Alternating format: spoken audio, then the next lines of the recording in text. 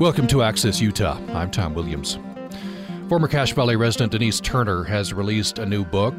Worthy is a memoir of loss and the search for acceptance. Raised in a Mormon household, she strives to find her place in the church and longs to be worthy of her mother's love. When her mother dies in a suspicious house fire, Turner is forced to face the stories she's inherited. And contemplating the price of worthiness, she grapples with the mystery of her mother's death, seeking to understand her mother's battle with chronic pain. Denice Turner will be signing copies of her book on Saturday from 3 to 5 p.m. at Bill and Carol Strong's house. That's 947 Sumac Drive in Logan. Turner is a specialist in life story. She received her Ph.D. from University of Nevada, Reno, teaches at Black Hills State University, lives in Spearfish, South Dakota, and she is in Cache Valley for events related to her book. She joins me in studio for the program today. Welcome to the program. Thanks for having me. What's it like being back in Cache Valley? It's strange because it's not strange. I don't know if that makes sense, but Cache Valley has always been home to me. No matter where I bounce around, Cache Valley, the mountains, all of that feels like home. You grew up in Tree Mountain, was it? Right. Yeah. And then migrated to Providence at one point. Right. We moved around early on in our marriage, but we landed in Providence. And your mother ended up, and your parents ended up in Roy. Yes. And that's where she died, I think, right? Right. Yeah. Right. Father worked for Thiokol. It's very familiar to people in northern Utah. Yes. Yes. And he had lots going on, which is true in most of our lives, isn't it? It's the dramas that happen behind, in the privacy of the family house. Right. Yes. We all looking respectable on the outside and not so respectable on the inside, right? And you're a specialist in life story. Yes. So what was it like to write your own memoir? Well, one of the things I studied during my graduate work was writing and healing. I was fascinated with the idea that you could write something down and get closure or clarity or some kind of wisdom about that. And, hopefully I thought, well, maybe you could even feel better when that process was done. And I was studying that in a theoretical way. And so when my mother died in the house fire, I thought, well, here's your chance. Does this work to write about painful events? And if so, what does the process feel like? Did it work? Did it help? It did. In fact, somebody asked me once, how much of the book was therapy for me, and I would say all of it. One of the things that I also found when you write about traumatic life events is that it does not immediately make you feel better, and in fact can make you feel much worse. So if anyone out there listening was like, oh yes, I should write about something traumatic so that I can process it or gain some insight from that, part of that process is really facing your feelings, and that can be hard to do. Mm-hmm.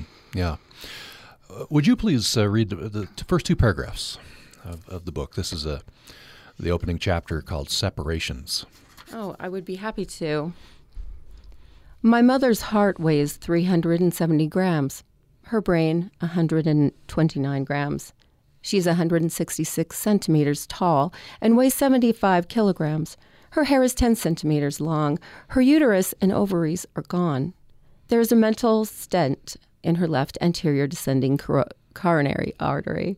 Her liver is 1,230 grams. Her kidneys, 90 grams apiece. Spleen, 100 grams.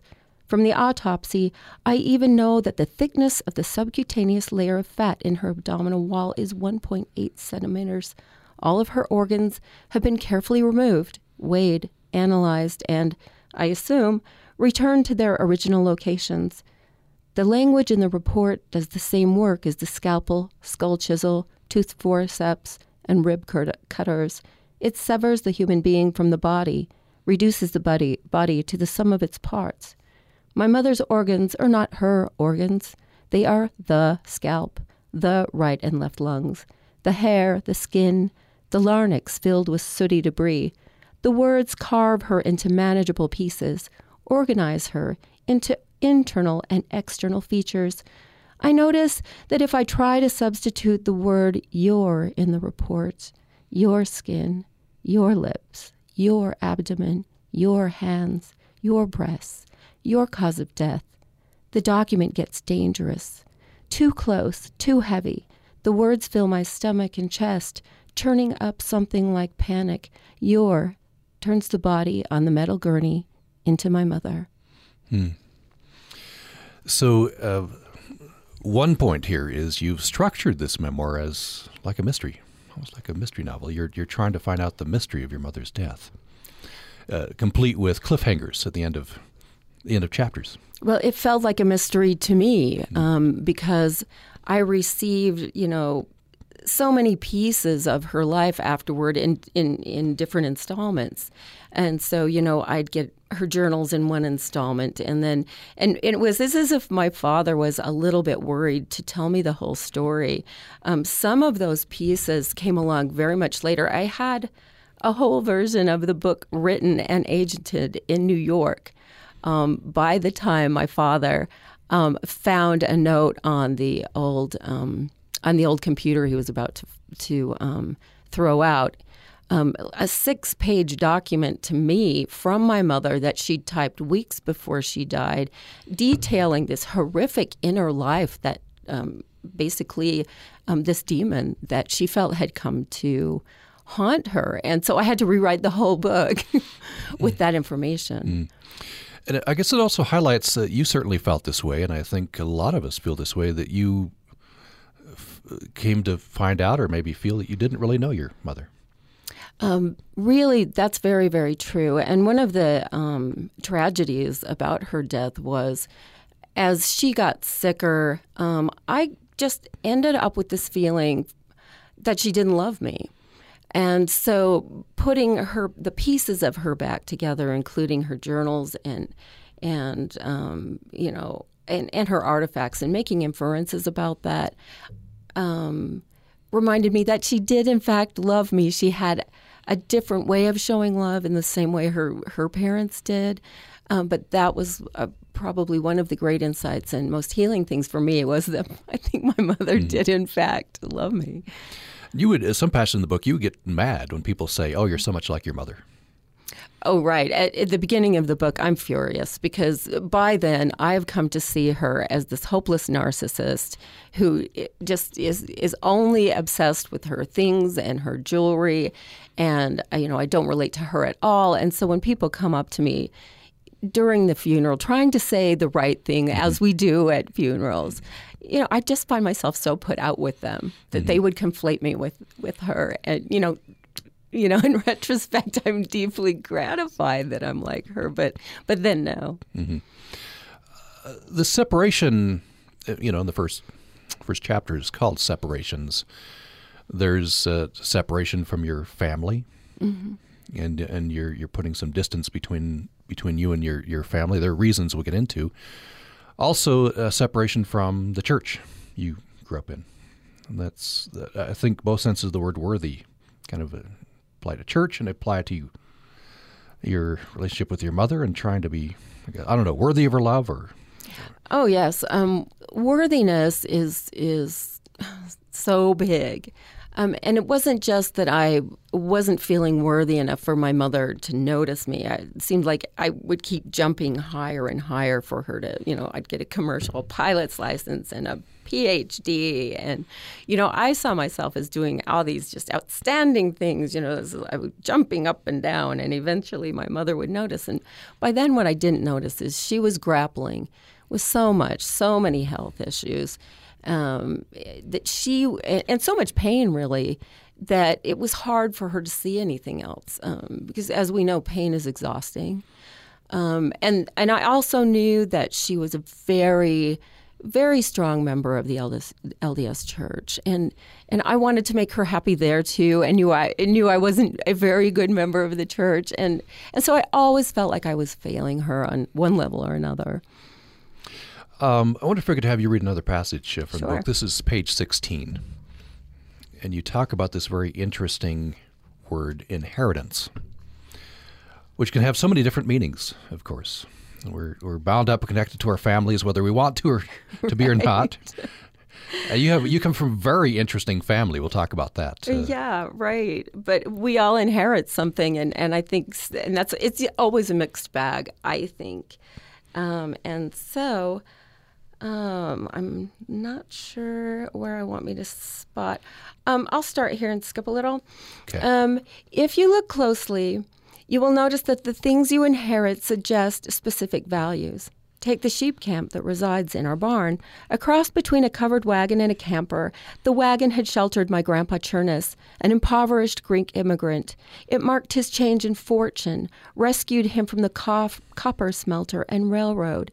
It symbolized frugality and independence and a certain braving of elements. It bequeathed the romance of the early West, the promise of prosperity in the New World. It spoke of my grandfather's character, sparing and practical and gruff. What you saw was what you got. The rubber wheels weren't pretty. They were more functional than the wooden wheels. The story that seeps through its oak bows, thin mattress, and tiny cook stove is one of rugged self-sufficiency, working hard and working alone, the hard-won promise of board and bread. Trickier to spot than the things you inherit are the ideas you inherit. Ideas that determine what is normal, what is right, what is wrong, like coffee. Whether it is a morning beverage or a mortal sin all depends on the context. And this context won't feel like a context at all, but reality. The sheer invisibility of an idea's strangeness is how you know you own it completely. Witness my confusion when I first started visiting non-LDS churches. For example, those crazy Episcopals swinging balls of incense and wearing crosses, dudes strutting around in dresses, ha, because Mormonism was so normal. It did not matter how quirky my own inherited beliefs were, or if they were incompatible with 100 other beliefs, because they were so powerfully true. It's perspective, isn't it? Absolutely. It's what you're raised with, yes. Mm-hmm. You go on to say that in Tremonton, where you grew up, you were Mormon or you weren't. Mm-hmm. It's kind of like the seasons. It's summer or it's winter. Right. Right. The lines are very clear cut. Mm-hmm. You make a funny reference. Being Jack Mormon in Utah is sort of like being a jackalope. Of course, a lot of people in Utah will know what a jackalope is, but what is it? Right. A hybrid nuisance, right? It's not one thing. It's not another thing. It's this mixture, like. I'm missing the word right now. It's just one of these not normal phenomena that just ain't right. Right. A jackrabbit, and then they put through tax little tiny horns, antelope horns, and right? then try to persuade outsiders that that's a real animal, right? That's right. that you've killed and put on the wall. Mm-hmm. So you were an insider, absolutely, and leaving the church, you became an outsider. Right. I started asking a lot of questions as a young mother, and I had just felt myself feeling as if more and more that either that something was wrong with me, to put it simply, that I couldn't quite buy into some of the ideas, and I felt like that made me a bad person. And so for a long time, I just tried to ignore it all. I'm like, well, one day I'm going to wise up and I'll go back and it will be okay because something is wrong with me. And then it just, through time and experience, I felt like, well, maybe something's not wrong with me. Maybe it's not a good fit for me. Mm-hmm. This was a sticking point with your mother, I believe. Yeah, absolutely. I think that it broke her heart that, for me, I was struggling so hard with so many sort of principles of the church. One of them, just for example, was President Benson's To the Mothers in Zion. That came out when I was, trying to hold down a job as a full-time middle school teacher, and my children were a baby and a toddler, and I was exhausted all the time and feeling guilty and feeling like I was a terrible mother when that came out. That and of course, people who know that proclamation know that it's all about women who should go home. You shouldn't curtail having more children. And at that point, I was like, I cannot have any more children. I'm afraid I'm not taking care of the ones I have well enough. And I was just on a nonstop guilt trip about being good enough. I mean, to the point that there's a scene in the book where I'm driving around in a suicidal rage. I don't even realize I am, but I want to die. And it's a horrible thing to think that you're such a bad person, that the people you love best would be better off without you because you're such a failure. And so I had to distance myself from things that made me feel like that. And for my mother, I think part of that resonated because I remember her feeling, she would get mad every Mother's Day because of the sanctimonious mother, service. But at the same time, she was deeply and devoutly LDS and was deeply concerned for me. Mm-hmm. Let's take a break. When we come back, I want to have Denice Turner read another couple of passages from the book.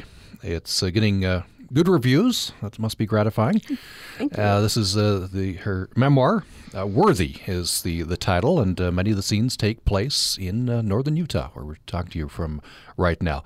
Denice Turner is back in Cache Valley for events surrounding her book, and she'll be reading from the book, signing copies of the book at an event at Bill and Carol Strong's house, 947 Sumac Drive in Logan. She teaches at Black Hills State University, lives in Spearfish, South Dakota, and is in Logan for those events. We're happy to have her in studio today. You can join us at 1-800-826-1495, 1-800-826-1495, or by email to upraccess@gmail.com, upraccess@gmail.com. More following the break.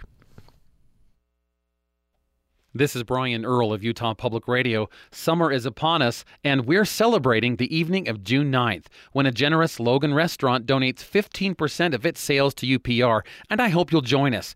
Dine on your own between 5 and 9 p.m., or meet and eat with me and UPR staff from 6 to 8. Order from the menu or select one of 4 special entrees that include vegetable or shrimp fettuccine Alfredo, grilled salmon, or New York strip steak. That's Tuesday evening, June 9th. Information is at upr.org or call 435-797-9507. Thanks. Hi, this is Bill McLaughlin inviting you to help us check out Those Bohemians. We're listening to all sorts of music from Bohemia, from Moravia, from Slovakia. Wonderful music from composers from the Czech lands. Check out Those Bohemians this week on Exploring Music. Weekday afternoons at 1 and Monday through Thursday night at 9 on Utah Public Radio. Programming on Utah Public Radio is made possible in part by our members and the Utah Shakespeare Festival, featuring the Two Gentlemen of Verona, in addition to seminars, tours, and more as part of the festival experience. Information at bard.org.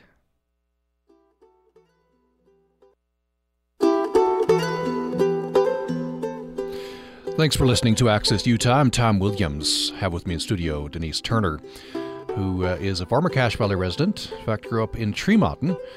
And she's out with a new memoir. It's called Worthy. Right. And details of life and her family. And the running strain of the book is the mystery over her mother's death. So she's forced to, Denice Turner is forced to face stories she's inherited, and grappling with the mystery of her mother's death, seeking to understand her mother's battle with chronic pain. And she is going to be at a reading and book signing, and everyone is welcome. And it's at Bill and Carol Strong's house, 947 Sumac Drive in Logan. Usually these are at businesses and such, so I'm it's kind of strange to be giving out Bill and Carol Strong's address. I feel like maybe I shouldn't be doing it, but they want everybody to come, yes, right? Yes, they do. So, we absolutely would love people to show up. It is not a private event. Right, it's a public event, so everyone. We hope everyone will come. Bill and Carol Strong's house, 947 Sumac Drive in Logan, is the signing, and I think I've been neglecting to say when it is. It's on Saturday from 3 to 5. Right. Saturday 3 to 5 in the afternoon. Hope everyone will show up. So we've been mentioning that a sticking point between you and your mother is the fact that you left the church. Of course, when we say the church in capital letters in Utah, right. We mean the Church of Jesus Christ of Latter-day Saints, the Mormons. She's still a devout member. But you're grappling in the book with issues of expectations and worthiness and shame. Mm-hmm. And perfection, which I think resonates with anyone in a strong religious faith. Certainly does with I think some members of the of the LDS Church, and I think especially women. I think so, and I part of this, trying to be, the perfect mom is part of it, but some of the strongest reactions I've had to the book with readers in South Dakota who really the LDS question to them is sort of like, oh, okay, we don't know that culture. But what resonates with them is this feeling like you are invisible or that you're not good enough for the people you love most. And secondarily, the religious themes where, I've had Catholics come up to me and say, hey, we have that same thing where we have stuff that we kind of fight a little bit. And so I think there's a lot of ways that people can connect. But I think women in particular, my heart sends this to women because, and I don't think that, the LDS culture is particularly terrible in this respect. I think that just culturally, everybody has a different brand of what a woman should be. And so for women especially, I think it's valuable to look at all those pressures, to look right, the issue of body shaming, online and in person. I think that, I don't want to discount pressures on men because those are there, and you see those at work in the book too. But women to do everything right and to look right and have lots of children and still be thin and make wonderful food and still be thin and hold down, jobs and church jobs and community service projects and to do them all flawlessly and not to ever let anyone see you sweat, right? Mm-hmm. Right. Which apparently was happening to some extent in your mother's life. She put on a happy face. Apparently, this letter that you got, that your father thankfully found, in the wreckage of the burnt house, is one indication of that. Oh yeah, her demons were definitely metaphorical in that she wanted to do so well too. She wanted to be, for instance, if she made leper blankets for Relief Society, she would make like 500 of them. She just couldn't do anything small. She just had to do it so big and so well. But her demons, with this letter that I got after I'd written the book, I realized that her demons were literal, that she was feeling physical sensations. She was having hallucinations. She was hearing voices. And so her demons that were pressuring her were so terrifying and real to her that after I got all these papers and looked at them, my heart broke open for her, that her demons were so big and real. And I think stemmed... my struggles were a little bit more with the church, but hers, I think, really stemmed from really, really wanting to please a father who was just so involved in his own life he didn't notice. Mm-hmm. Those scars can run deep, can't they? And can be lifelong. Tell me about her father. He's, as you heard in the passage that Denice Turner read, he's a stereotypical Western American hero. He comes impoverished, builds up a fortune. Oh, he's the man. He's the poster child for the American dream. Absolutely. If you looked at him, he really wasn't a big figure. He was a small, muscly man, Greek immigrant. He was Greek Orthodox. Never joined the LDS Church. But he was just this tower of power because he was this success story. And because he was the success story, everybody really wanted to please him.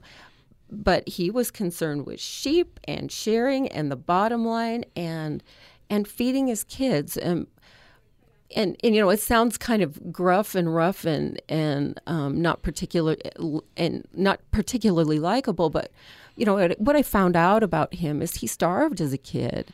over in Greece. He, my grandma pulled me aside and said, well, when he was 7 years old, he'd sheep herd, and he'd pull down the ewes and suck on them for food. That's all he got.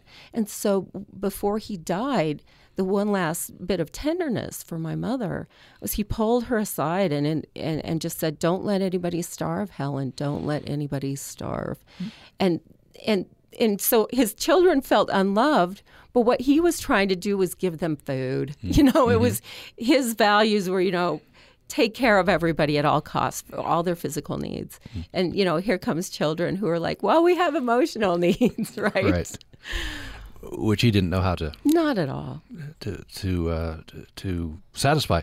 It becomes, I don't know, ordinary lives become Shakespearean in a way, and we just can't communicate these things. Right, right. He was never able to do that satisfactorily to his children through his life, I guess. No, he tried. Right before he died, he kind of pulled people to him and had these kind of odd little things, to say.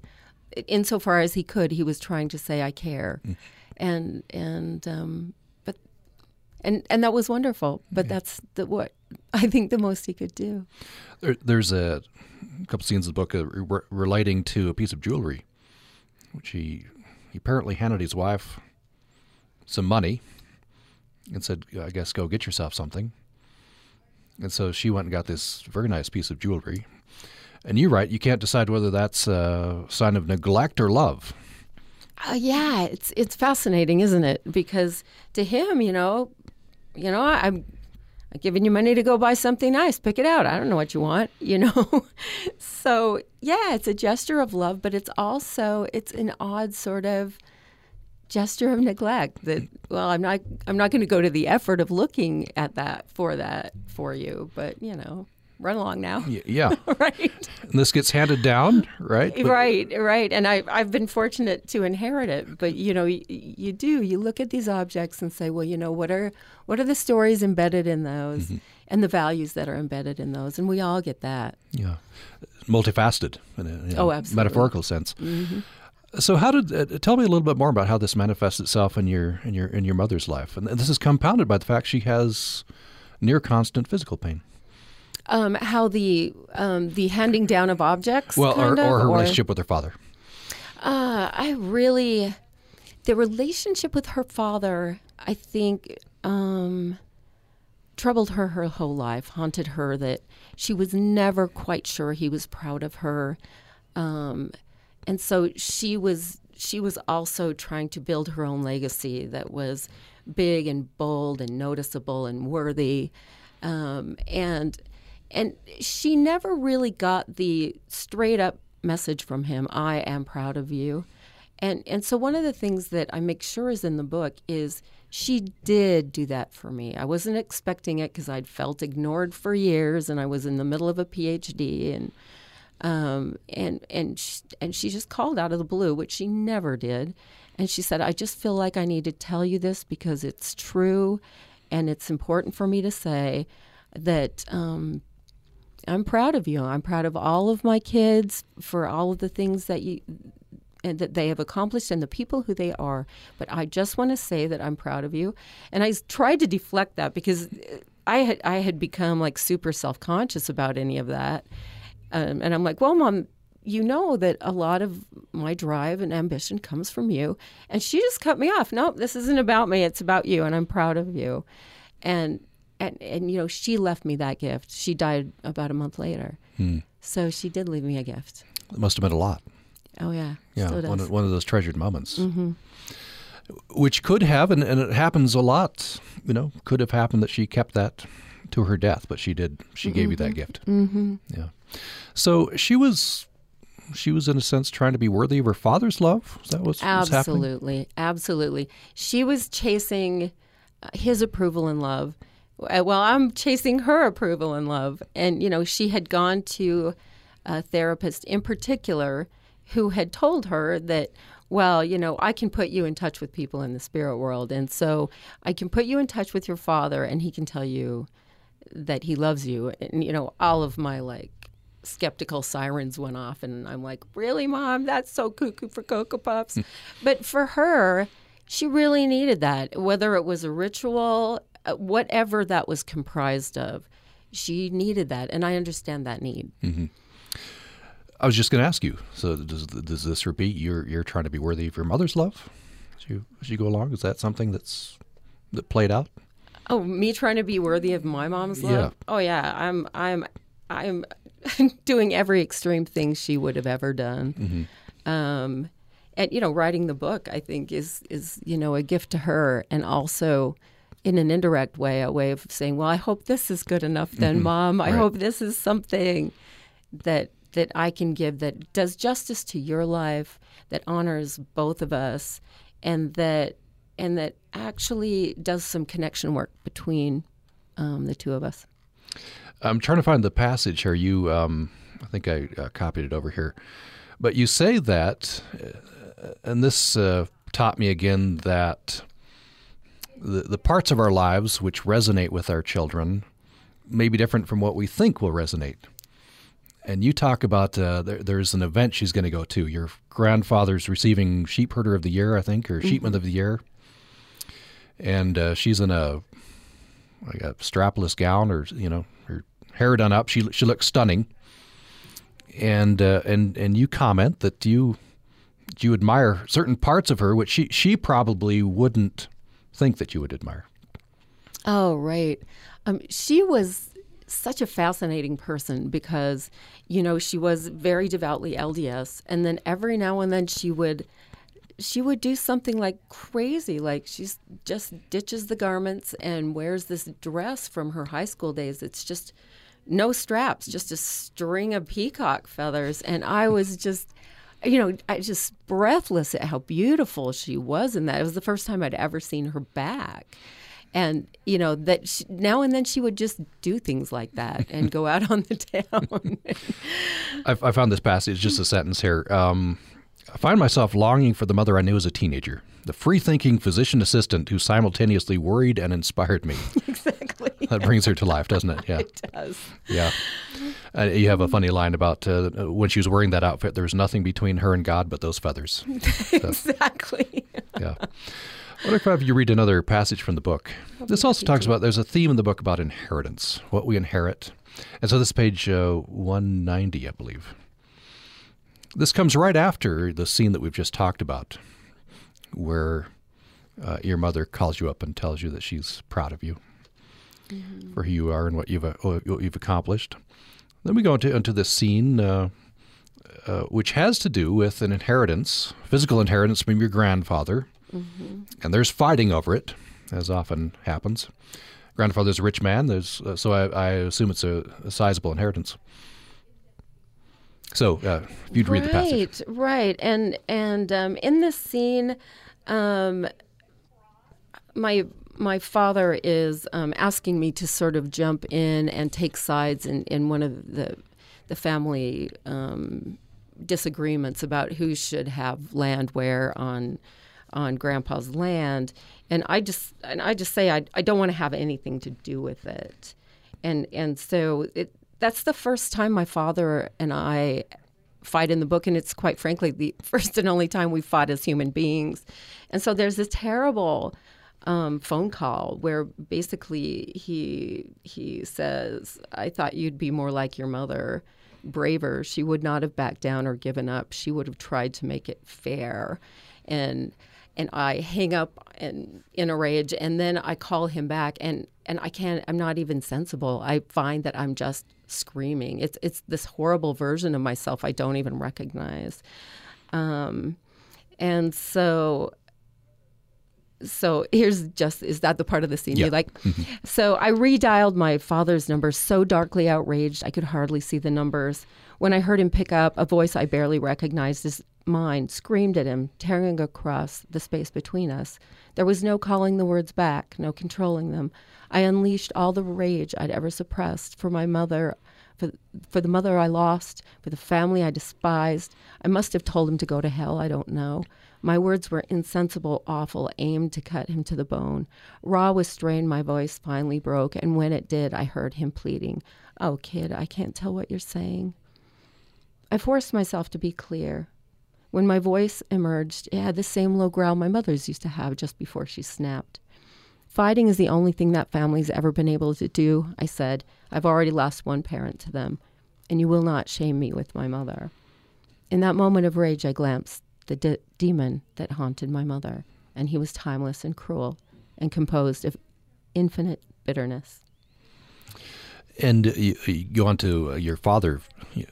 Finally, after both of you cool down, you learn that your father believes that this is what your grandfather would have wanted. He would have wanted you to accept this piece of him, or this inheritance is what he worked his whole life to.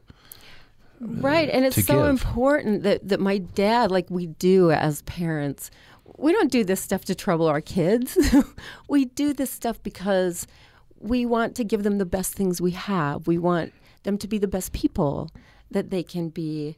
And so we keep talking about what he's really after, and he said, well, why don't you want part of this legacy? Why don't you want the cabin I built? Why don't you want this? And basically I said, and he said, if I made a beautiful table and spent my life carving it, would you not want that? And I said, maybe the table's not what matters, Dad, but the character of the person who built it. In that case, it doesn't matter what happens to the table or who gets it, because the real gift is not an artifact, but a way of living. Shaking, I willed myself to finish. If your children are secure, Dad, it's because you gave us love, not land. Mm-hmm. And that resonates. It's the character, it's the emotions, it's the love. Mm-hmm. But why didn't you want the inheritance? Oh, it was so fraught. There's when my mother was getting sicker and I was having a harder and a harder time connecting and feeling like she didn't love me. And I resented her illness. I resented she was sick all the time. She had said, I gave my health for the partnership, for all of her family land and property and all of that. And I was so angry by that. I'm like, really?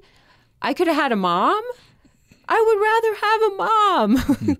So I think that was where the real split with me and the family was. Is like, yeah, Mom, you gave your time and energy to those people. I will not. And they're fine people. I want to go on record saying they're good people. But for me, it was too raw to know that she felt like she gave up her life for those people. And I thought, well, I would rather you stuck around, right. Selfishly.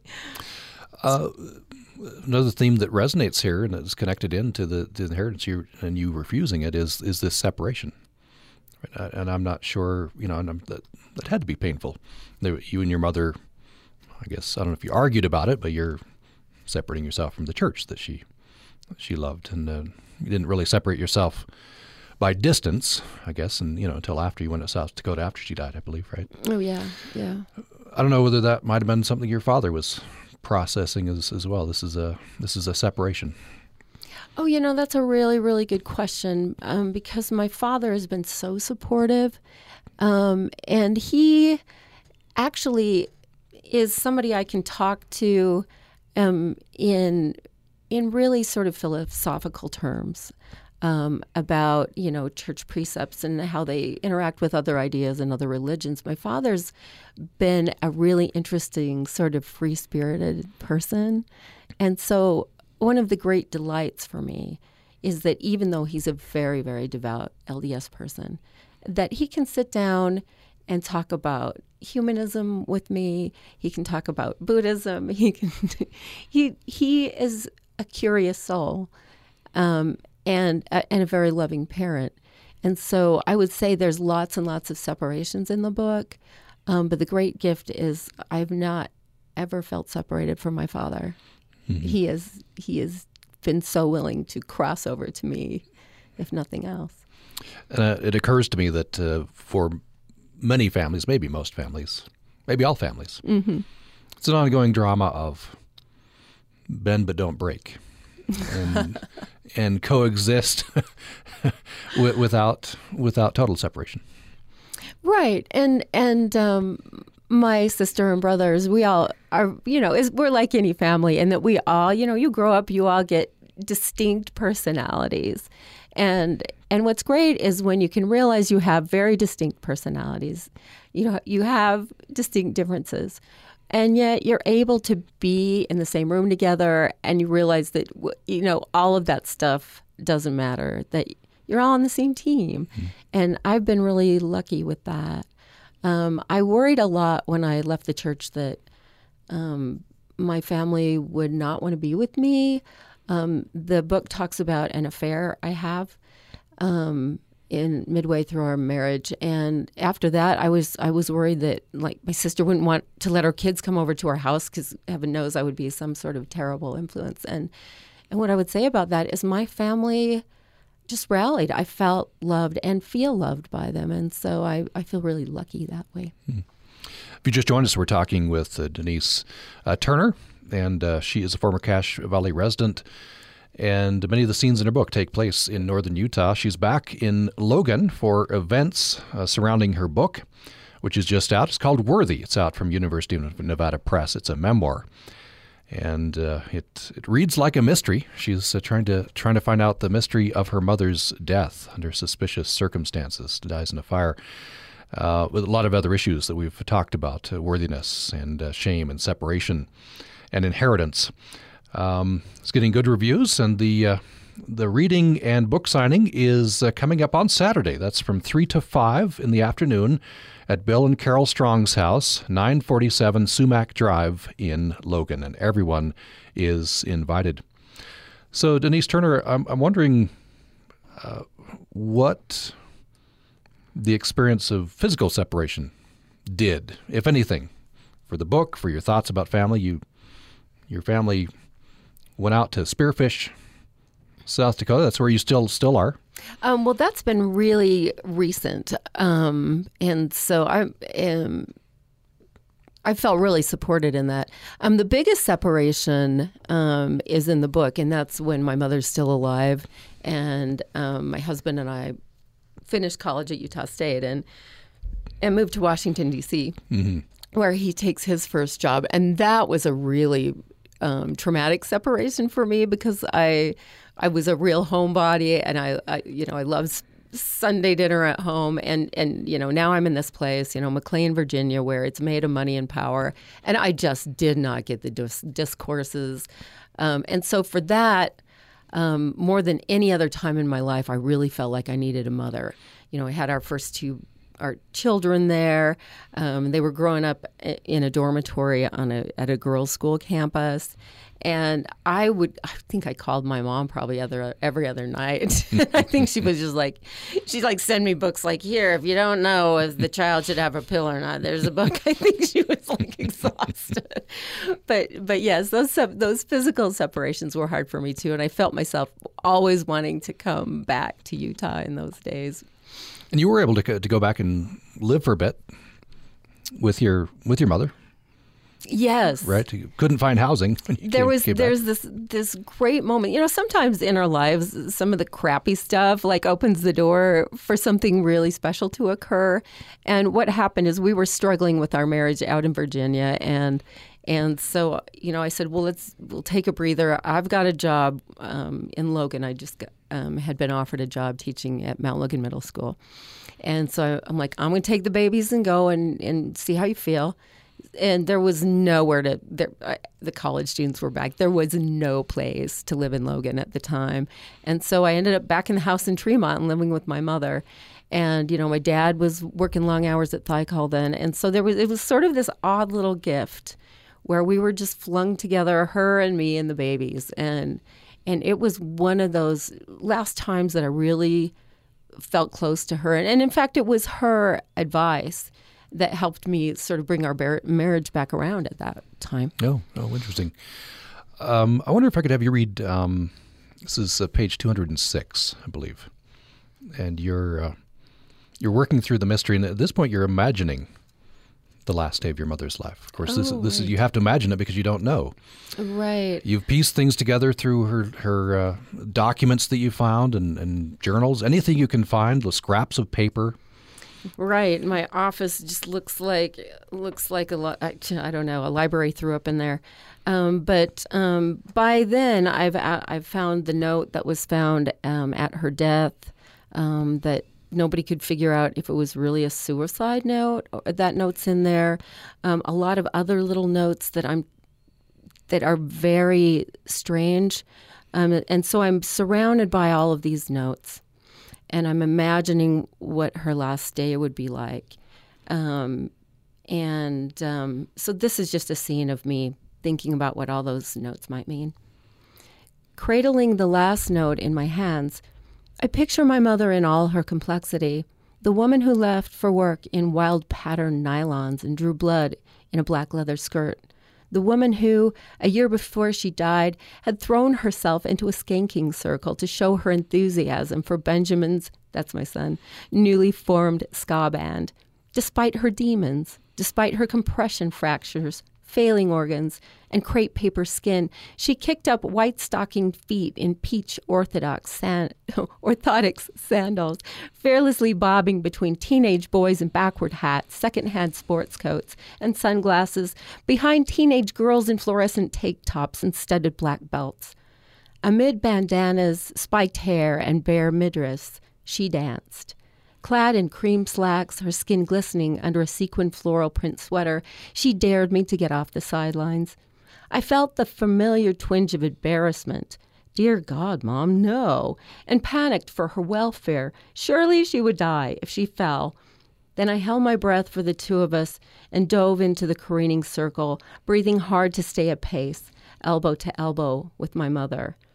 Ben must have been watching from the stage, head nodding to the offbeat, flanked by brass players in striped socks and suspenders. Lana, my father, laughed near the door.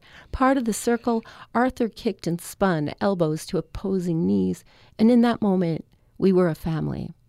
Sitting in my office, I let the memory wash over me, filling the silence with gratitude.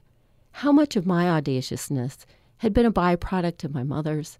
I think about the bins and files and documents, the resilience she found in her pain, her ambition and mine. Closing my eyes, I focus on the only thing that matters, trying to make one thought as crystalline as I can, sending it out to my mother across space and time. I release you of conditions. It's the closest thing to a prayer I've uttered in 10 years. It's no grand gesture, but it feels right somehow. I do not feel the heavens open. I do not feel a wild outpouring of grief. I do not feel her respond from the spirit world. Instead, I feel strangely unencumbered, as if I had spoken the words to myself and for one moment believed them. Beautiful. That's Denice Turner reading from her memoir, Worthy. And from the opening, you're studying the autopsy, which, by the way, your brother didn't want you to do, right? Let's leave it alone, he says. Yeah, it's dark. Which is a reaction that a lot of us would have. You dove headlong into, trying to unravel the mystery, trying to discover your mother. We just have about 30 seconds left. What's been the result then? What's the end result? You dove in, you wrote the memoir. Right. A lot of dark places. I think the end result is I think it's worth treading some dark places in order to, and if you can learn to face, I think, those dark places, you can understand them better, and you can shine light into those dark places, is what I would say. Well, it's a beautiful book. It's getting great reviews. Worthy is the title of the book. Denice Turner is the author, and she's back in Logan for an event which you're invited to. That's at Bill and Carol Strong's house, 947 Sumac Drive in Logan. That's on Saturday from 3 to 5 p.m. Denice Turner, thank you so much. Thank you so much. Pleasure. And thanks for listening to Access Utah. Next time on Living on Earth, penny wise and pound foolish. Critics say cutting federal funds for the railroads is costing us a lot more in the end. We get the best bang for our buck by putting our dollars into increasing rail than building that next highway. Rail is a way of increasing energy efficiency. Making the case for rail. I'm Steve Kerwood, and that's next time on Living on Earth from PRI. Wednesday morning at 10 on Utah Public Radio.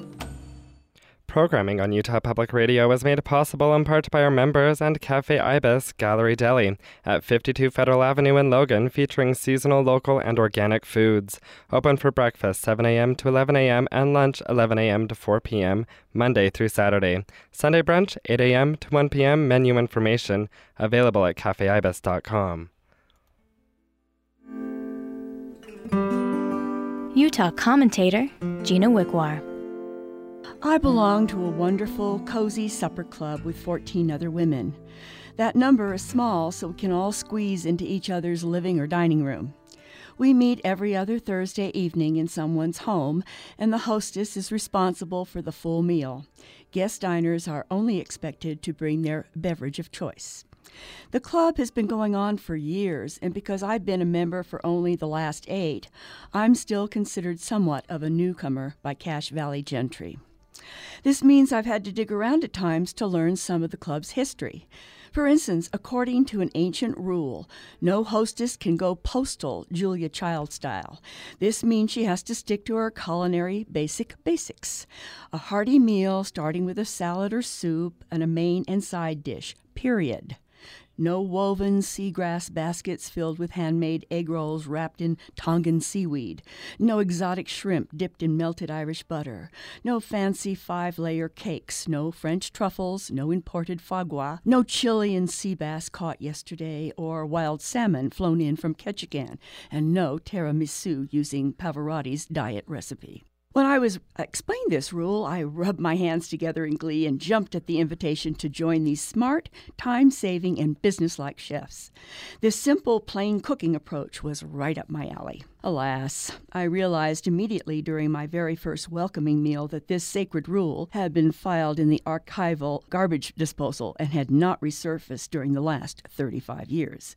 Not only was the rule dispensed with, but its very premise seemed to have been lost in the midst of time. Instead of a can of Sam's Club peanuts plunked on the coffee table, I faced plates of appetizers, tiny mozzarella balls atop organic wheat crackers, slender slices of juicy cantaloupe wrapped in prosciutto, pink lox surrounded by capers, red onions, and home-churned cream cheese. Then came the soup, not the Campbell's chicken noodle I would have served, but a French onion delight topped with crusty breadcrumbs and melted cheese, served in bone-white china cups. Then the salad, a fresh spinach leaf quinoa combo topped with walnut oil and balsamic. I thought this was the end, but it wasn't. There was the main dish, a succulent coq au vin feast, tender chicken breasts marinated in a 1997 Sonoma Cabernet, accompanied by organically grown home haricot vert seeped with garlic butter, small red potatoes with basils and shallots, and a fresh-baked French bread out of James Beard's cookbook. Whew! Again, I thought this had to be it. Wrong. There was the dessert. Not a small cup of frozen yogurt, but a smashing creme brulee served with double-height millefeuille pastry. I was having serious doubts about belonging to this group of women. Not that I wasn't a good cook, but a spread like this? Except for maybe USU's president and his wife or the dean of science and her husband, I'd never put on a supper like this. But oddly, as I said, I've been a member of my club for 8 years and counting. I thought I'd be kicked out immediately after my first culinary attempt, but it actually appears that everyone in the club likes my menus. My cooking returns them to those days of yesteryear, providing all guests with a kind of normal 1950s cooking skills standard. This includes those old-time happy meals, iceberg lettuce, tomato, and cucumber salad with bottled ranch, Campbell's mushroom soup, meatloaf with ketchup, Idaho mashed potatoes, and a Betty Crocker cake. And my glamorous hors d'oeuvres? A big Smith's plastic platter of cut carrots and celery, also with bottled ranch. This is Gina Wickwar.